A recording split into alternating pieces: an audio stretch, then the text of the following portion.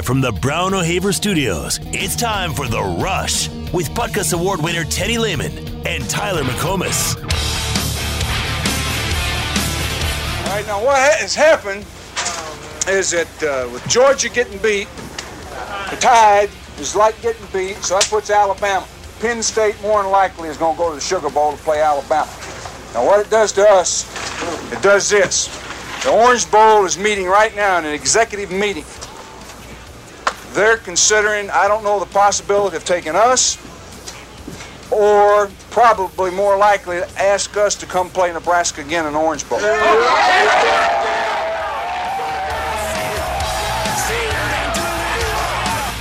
Oh, yeah, you could tell they wanted that football game.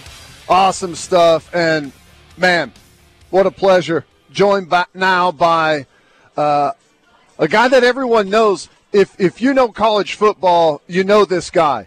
Some of the older fans know him as the best linebacker to ever play the sport. The younger fans know him as the sheriff of Fansville. And I don't know what one has brought you more attention. We got Brian Bosworth on. The Boz. What's up, man? Hey, Teddy. How you guys doing? Oh, doing fantastic. We're just we're gearing up for this game. OU Nebraska. We did it last year. Don't get to see it as much as we used to, but, man, this one gets everyone excited. I know you're feeling the same way. Well, it was such an awesome rivalry back in, the heyday, 60s, 70s, 80s, all the way 90s. Until they left to go to the Big Ten, it was, a very, very important game. Sometimes it back in the Big 8 days, it determined who was going to be the Big 8 champion basically every year and who got an invitation to the Orange Bowl and got a chance to play for national championship. And, that continued when the Big 8 went to the Big 12. Nebraska was still a fairly dominant team. They weren't as dominant as they were in the 80s and 90s, but they still had tremendous success. And since they've gotten into the Big 10, they have fallen on some hard times. But, obviously you cannot take Nebraska lightly, especially given they're 0-2, just fired the head coach. They're going to be hungry. The fans are going to come out rabid. And anytime you get the crimson and cream and the big red clashing helmets, there's going to be some major collisions on that field. So there's going to be a lot of pride and passion on both sides of the ball on Saturday. I believe you're making the trip to Lincoln on Saturday. I'm curious, how many times, if any, have you made the trip to Lincoln since your playing days at OU? And how have Nebraska fans treated you over the years?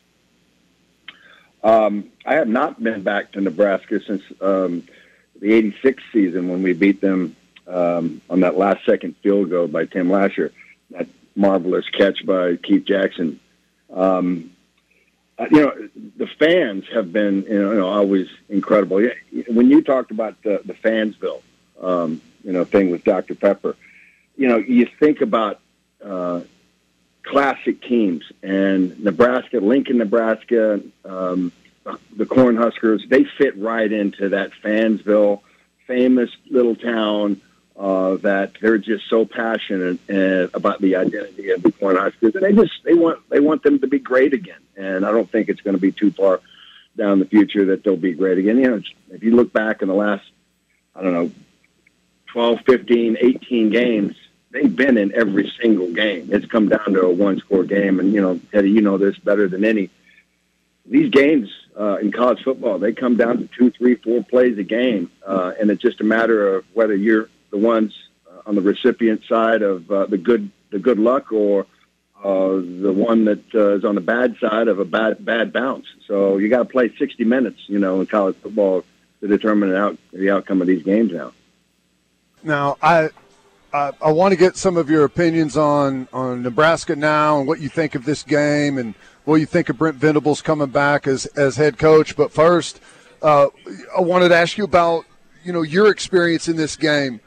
What's you got any favorite moments, anything that stands out about this matchup? And, a lot of times there's these famous plays, but it's something that happened under the stadium walking out before warm-ups or, some of these inside details that you never see on television. Is anything like that ever happen that sticks out to you?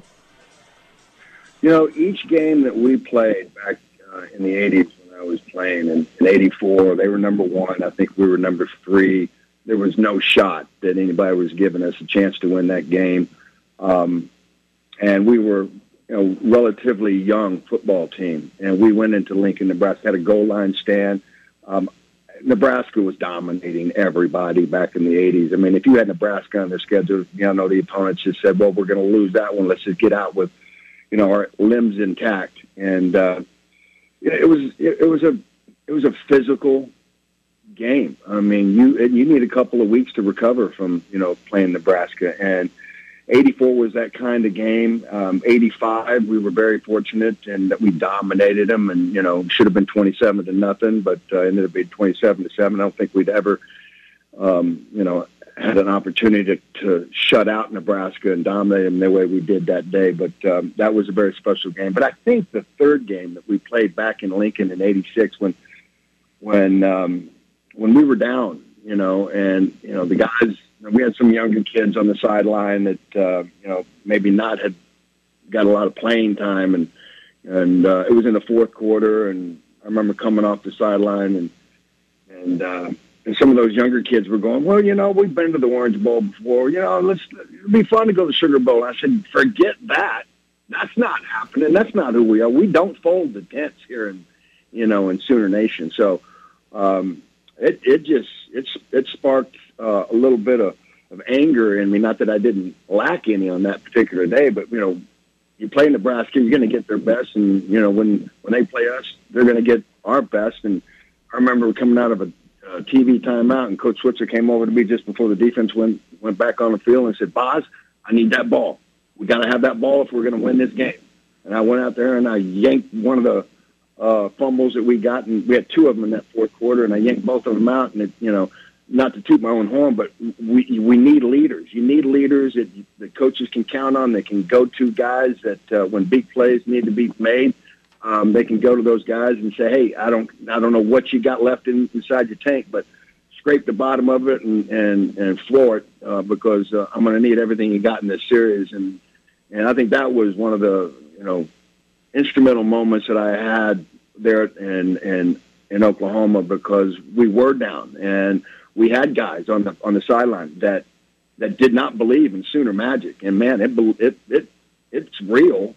It's just you've got to go out and create it. And when you have doubts, it makes it really difficult for Sooner Magic to happen. So that was probably my favorite moment out of that series, because we had to come back and figure out a way to win a game that we were down in somebody else's backyard. 2-time Butkus Award winner Brian Bosworth is our guest. Interesting circumstance this Saturday. Nebraska's got an interim head coach, Mickey Joseph. In your opinion, does this change the dynamic of the game at all, seeing that this is Mickey Joseph's first game as the interim head coach? Yeah, obviously, if you don't go into this game as an Oklahoma Sooner with a little bit of anxiety, then you're not prepared to play this game. You get a team with the back against the wall that's played well. I mean, their offense has played well. They put points on the board. They just had some misfortune, against Northwestern. It was the tale of two halves. Nebraska looked really good that second half, and they came in the first half, and they came out in the second half. They just looked flat. They were missing easy, throws and catches, and making some mental mistakes, and they let the game get ahead or get away from them.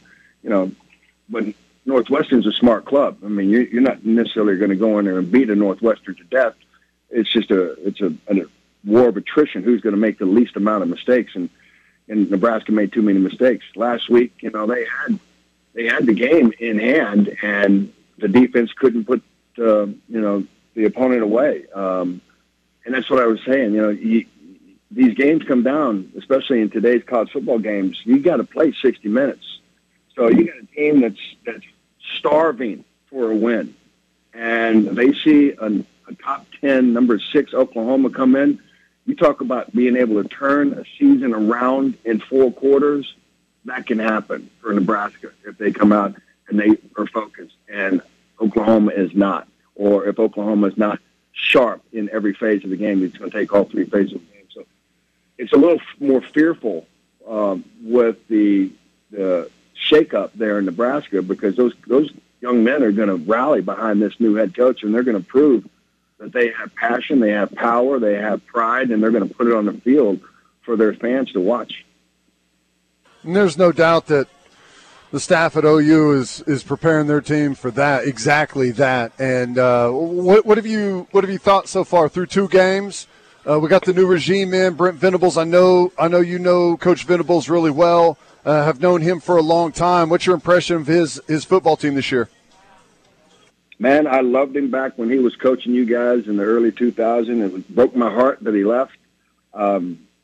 I watched him continue success there in Clemson and put Clemson on the map. And you know better than any, Teddy, that you got to have a dominant defense to win championships and to stay in games, because sometimes the offense just doesn't click on a Saturday. But if the defense is forever consistent, you got a chance to win the games. And what Brent has done has brought in a completely different culture. You can feel it, you can see it, you understand it from just a witness from the outside looking in. These young men are emotional. They're prideful. They love Coach Venables and what he's brought in, the things that have been lacking that wasn't there with the previous regime. It really does show on the football field. Now, given we've only had 2 games, and I think they're still trying to find an identity, but I think they have really found a fantastic coach in Coach Venables to lead Oklahoma back to where they have been in recent past. And, you couldn't ask for a better coach to take the helm and change the direction and narrative of Oklahoma football. I want to ask you about one guy in particular. I believe you were at the game last weekend. How closely did you watch Danny Stutzman? You know, good linebacker play. And are you impressed with what you saw from him last Saturday and maybe even up to these first 2 games of the season? Well, I wasn't at the game last week. I was at the Texas-Alabama game last week. But I was at the very first game against UTEP, and I'll be up next week for the Kansas State game. But I have watched closely Stutzman, just the way he has developed since he's been there. And the thing that I really was impressed with, and Teddy, you know this, when you have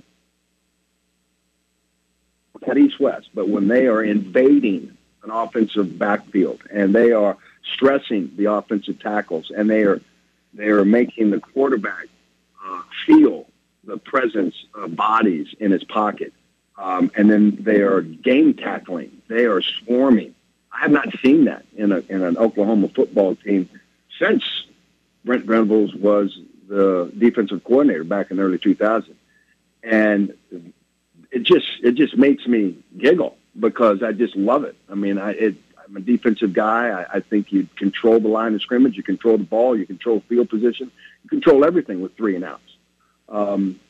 So I really love the direction that we're going, and I think the offense is going to continue to, strive, and they're going to find themselves. The offensive line needs to gel up.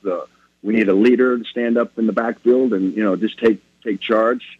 We got a great wide receiver in Mims, and Dylan Gabriel is finding connection with him, and that's just going to take rhythm and time. So I anticipate they're going to continue to do that, but they'll be stressed this Saturday. Playing in somebody else's backyard will be the first time on the road for these guys and for the staff, and it is a loud stadium. I mean, that's one of the loudest stadiums in college football. It's intimidating to play there. I don't care if Nebraska's 0-2; it doesn't matter. It just means they're going to be starving for a win, and we got to go in there and be prepared to fight for 4 quarters. I was laughing a minute ago. You're at the Alabama-Texas game. Do you have to wear a disguise down there in Austin? Oh, how'd you get away with that? I have never been in that stadium, and I was a little, the funny thing about the past, it's in the past, and what's in the present is what we, currently, live in. And so I have not had any weird or uncomfortable exchanges with any of the University of Texas fans or, I know some of their staff, and back in the day, I absolutely hated the University of Texas. That was my arch rival, from high school all the way through college. And you got to have that, on defense. You got to have somebody to absolutely despise. And Texas was one of those teams that I just absolutely despised. But Nebraska, on the other hand, was one of those teams I absolutely respected because I knew that getting the shot in the mouth is going to happen for 4 quarters, and you got to be prepared for it. And it's going to be a good, clean shot in the mouth, but you better be able to bring your own shots in the mouth so that